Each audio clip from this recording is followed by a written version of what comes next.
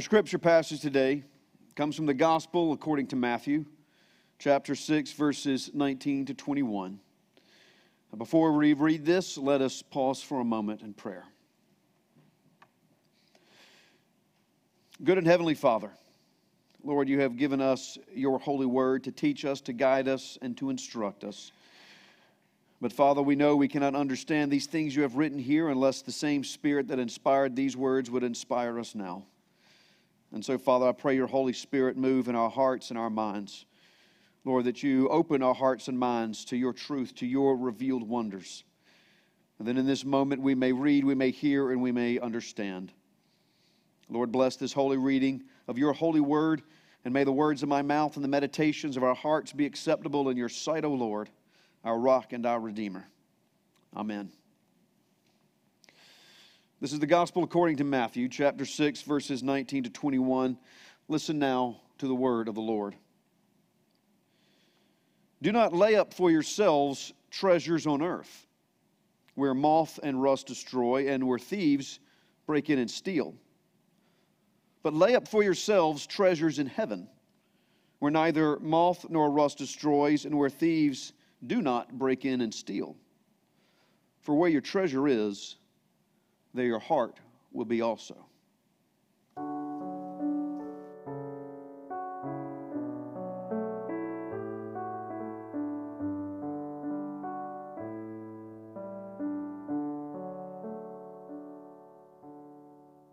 This is the word of the Lord.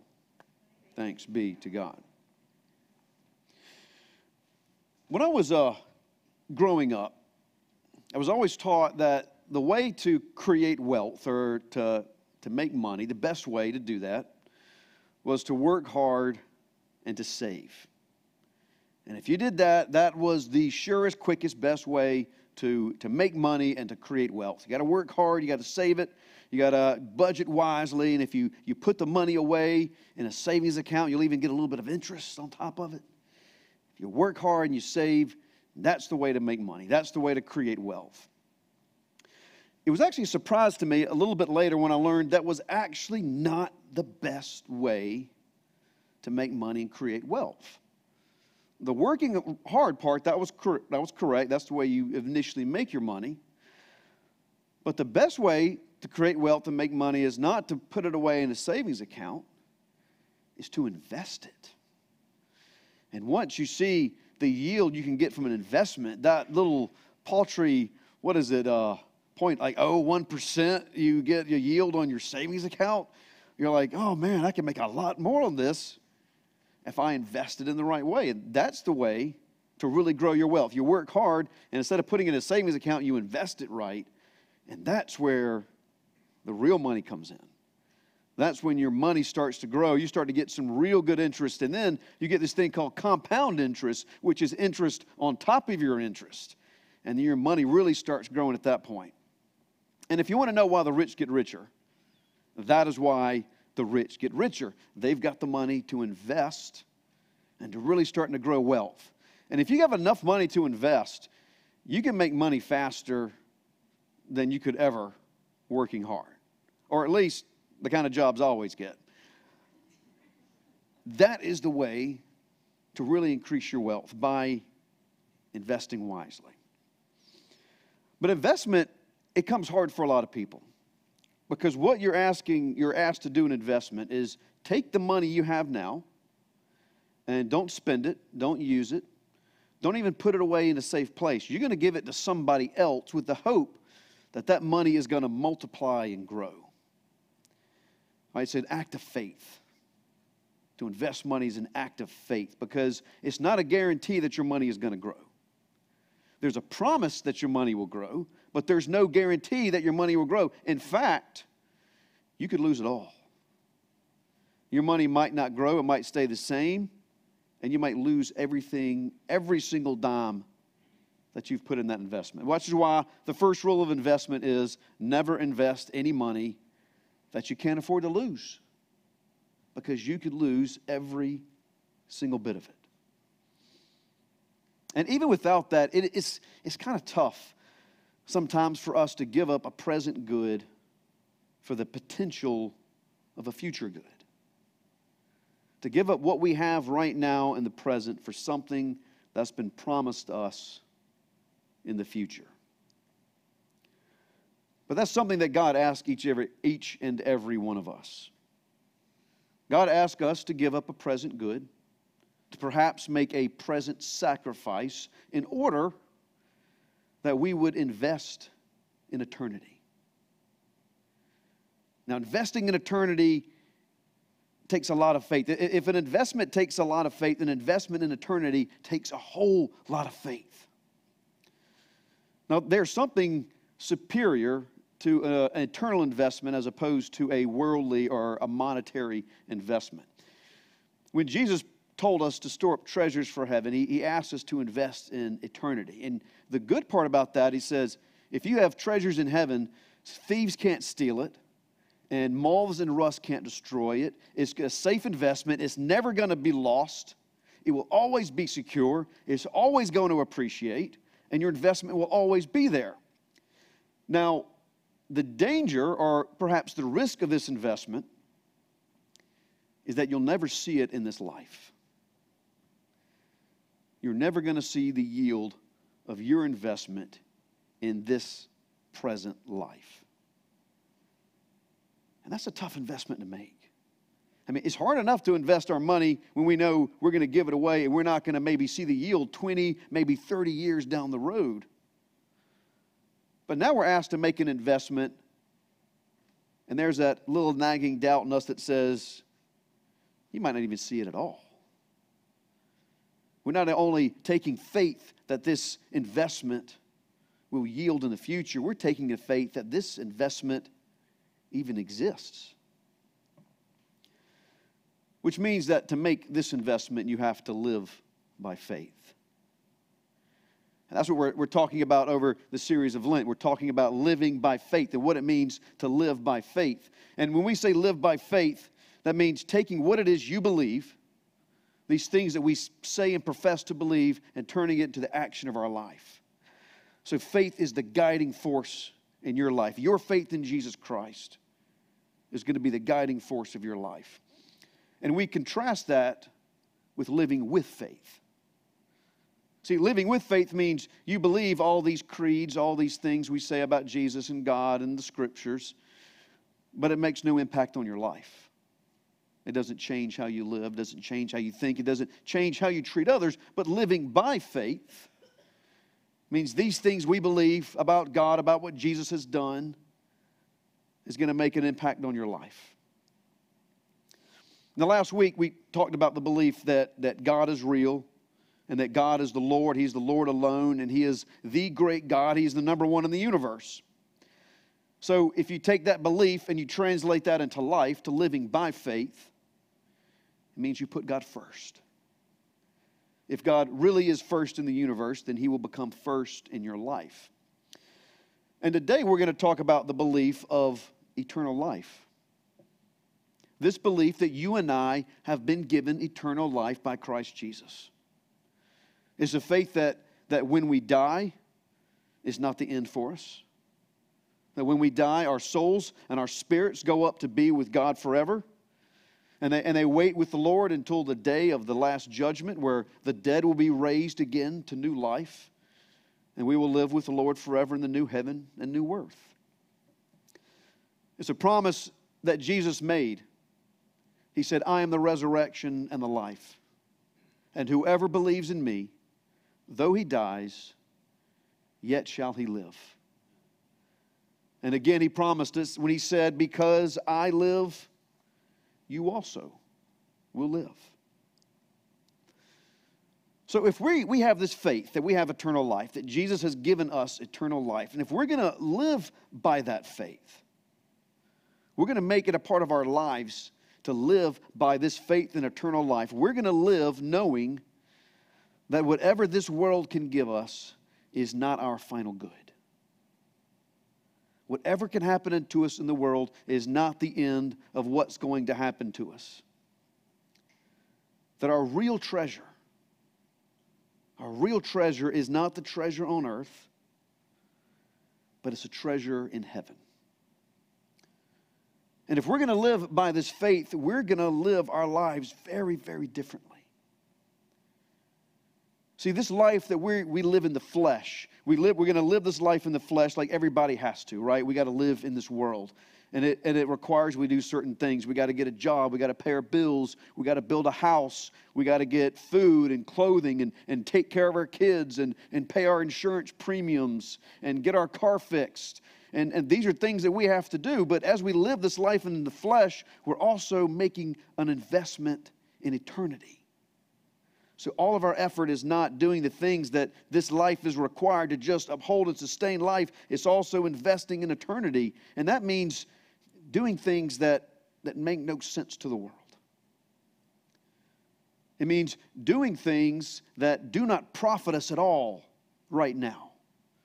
And when the world sees us, it makes no sense to the world because it doesn't profit us. We don't gain from it. We don't get anything out of these things that we do. But in fact, what we're doing is we're seeking to store up for ourselves treasures in heaven, making an investment in eternity. Now, that's kind of a confusing phrase, treasures in heaven. Because what exactly are these treasures in heaven, and how do we store up treasures in heaven? Now, a heavenly treasure is not like a worldly treasure, right? When we talk about worldly treasures, it's gold and silver and money and property and it's stuff like that. But when we talk about heavenly treasures, it's not the same thing. But it's something that has value, but it doesn't have earthly value. It's something that has heavenly value. It's something that has eternal value. Now, I can't sit right here and tell you exactly what these heavenly treasures are. All right, because I'm not sure. I mean, I think that's why the Bible just kind of equates it with gold or with silver. But if you read the New Testament, there's all these promises of this eternal treasure. Sometimes Paul talks about it as getting a crown, like we receive these crowns from God. Sometimes we hear it being talked about as the riches of faith or the riches of grace or some sort of spiritual riches that we get when we pass from this life to the next. And like I said, I can't really tell you exactly what these are because I don't know what they are. And sometimes people will mistake these riches as being salvation, but we're not talking about salvation. All right, because salvation is the free gift of God, the grace through Jesus Christ. It's our eternal life and our forgiveness of sins that we do not earn, but given us through the work and through the grace of Jesus Christ. So these eternal treasures, these heavenly treasures, it's not salvation. And I know what some of you are thinking. If I've got eternal life and I'm living in heaven with God forever, what else can you give me? I mean, what else is there? Am I going to want any other treasure? Am I going to long for anything else when I'm living with God forever in heaven? So I can't tell you what this treasure is. All I can tell you is that God has promised us this. And Jesus has told us to work for it. And if you think once you have eternal life and you're living in heaven with God forever, that God can't give you anything else that's equal or greater than that, then maybe you're not trusting God's imagination. Because I think God can bless us in ways that we can't even imagine we can ask for. But Jesus tells us, work and store up yourself treasures in heaven. Invest in eternity. So how do we do this? How do we store up for ourselves treasures in heaven? Well, that's the easy part. Well, it's easy to tell you what it is, not necessarily do it. We store up for ourselves treasures in heaven by good works. That's how we store up treasures in heaven, by being obedient, by being faithful. We do it through works of charity and kindness and missions. We do it by worshiping God, by studying, by praying, by our devotions, by our fasting. All these kind of things. These are good works, and they glorify God, and they show and share the love of God with others. And when God sees us do them, sees His children engaging in these good works, it delights His heart. God delights in seeing His children act like His children. And by so doing, we store up for ourselves heavenly treasures, and we invest in eternity.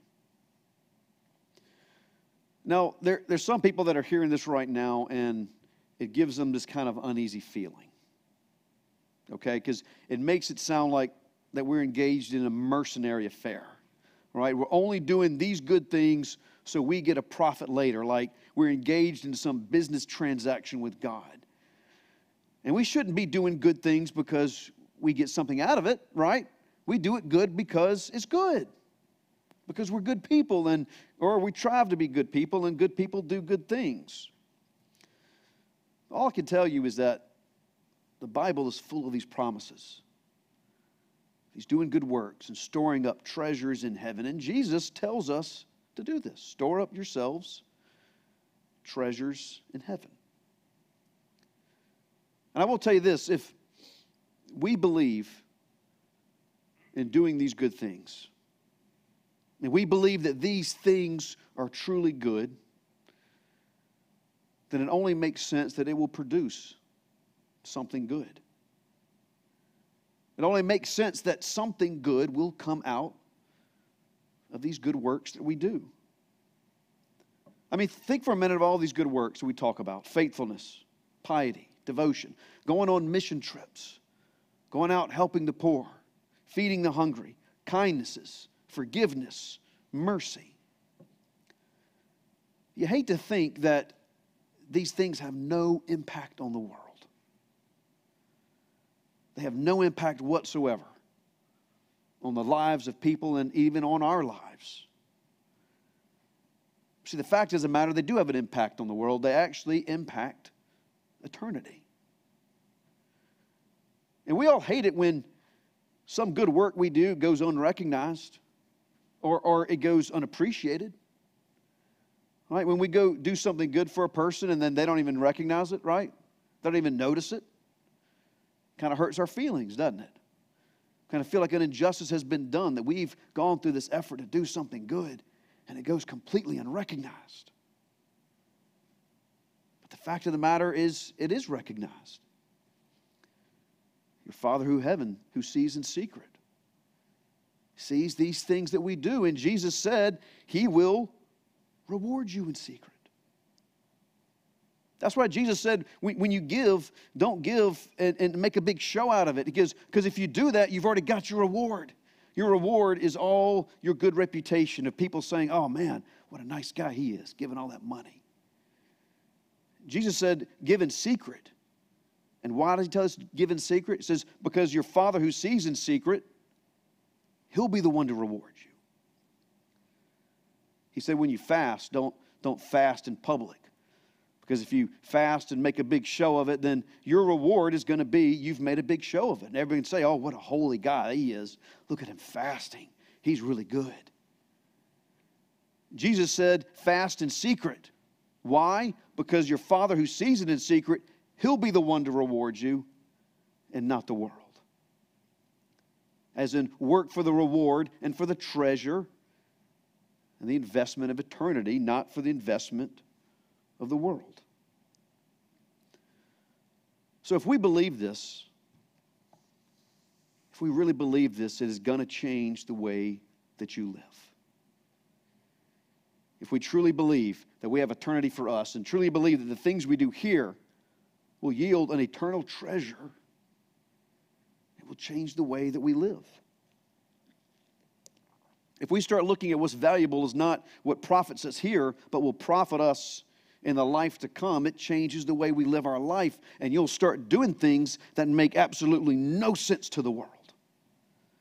You'll start doing things that the rest of the world will look at as being stupid, as being foolish, or being outright crazy. You're going to start giving to charity and not even want to be recognized for it. You're going to start giving to people who have no capacity to ever pay you back for what you've given. You're going to start forgiving people who have hurt you. You're going to start praying for people that hate you. You're going to start humbling yourself before your enemies. You're going to stop looking for credit for all the good things that you do. You're going to stop taking revenge against those that have hurt you. You're going to start associating with the outcast and the dirty and the lowly and the rejected. You're going to be laying aside your ambition, instead taking up the cross of Jesus Christ and burdening it upon your shoulders. And these things, they make no sense to the world because they're looking, they're saying, why are you doing this? You're getting a profit. You're giving to somebody that can't give you back. You're just taking a hurt that someone has done to you, and you're taking it upon yourself and thinking no chance to pay them back. You're becoming a doormat of the world. Why are you doing these things? Because this is the way we invest in eternity. This is the way we store up ourselves treasures in heaven. And it's not being a mercenary. It's not being a business-like transaction. Because if all you care about is the profit, then you won't be able to do any of these things. If all you care about is the profit to yourself, then there is no way that you can do the things our Lord requires. But only if you believe in the love of God. Only if you believe in the mercy of Christ can you do these good works. Only if you believe that you were ransomed by the blood of Jesus Christ, and the debt that you owe God can never be repaid. Only if you believe that you have received undeserved grace and been given eternal life. It's the only way you can invest in eternity. And I think that's why God doesn't show us heaven first. Anyone else ever thought this before? Like, how come God just doesn't show us heaven? How come He can't just show us now? It would be so much easier for me to live a life of faith if He would just show me what I've got to look forward to. Just one glimpse, just one, and that could fuel me the rest of my life. He doesn't do it on purpose because He doesn't want to be dangling the reward in front of your face. Come on, keep doing good. I've got a great prize for you. Come on, you can do it. Look what I've got waiting for you.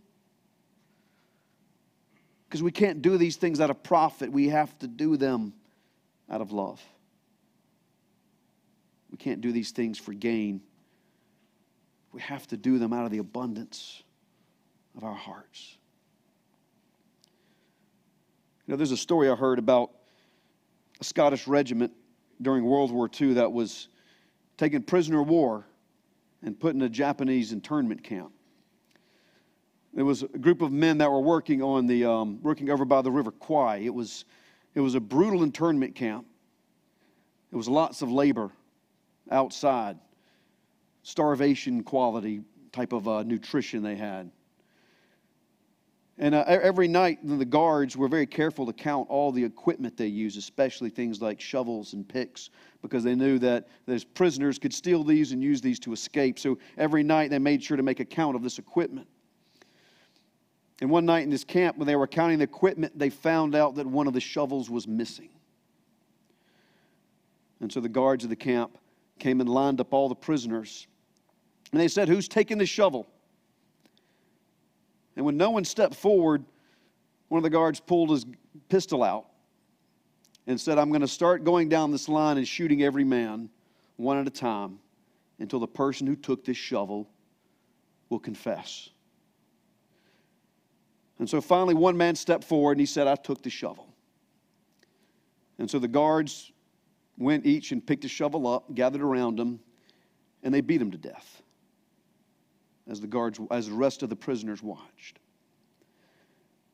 And as they were putting the shovels back, they did another count, and they found out there was no shovel missing, that there was a miscount. The shovel was there the whole time, and so you have to ask, why did this man confess to taking a shovel he didn't take? And it was to save the lives of his fellow prisoners. I want to ask you this question. By giving his life for his fellow prisoners, did this man store up for himself treasures in heaven? He absolutely did. He stored up for himself abundant treasures. But could he have done that by an act of calculation? Could he have done that by a cost analysis, a cost-benefit analysis? Was he thinking in his head, you know what, I'll go through a lot of pain, but you know what, I think about this, I'll have a whole lot of treasures in heaven, even though I'm going to die awfully.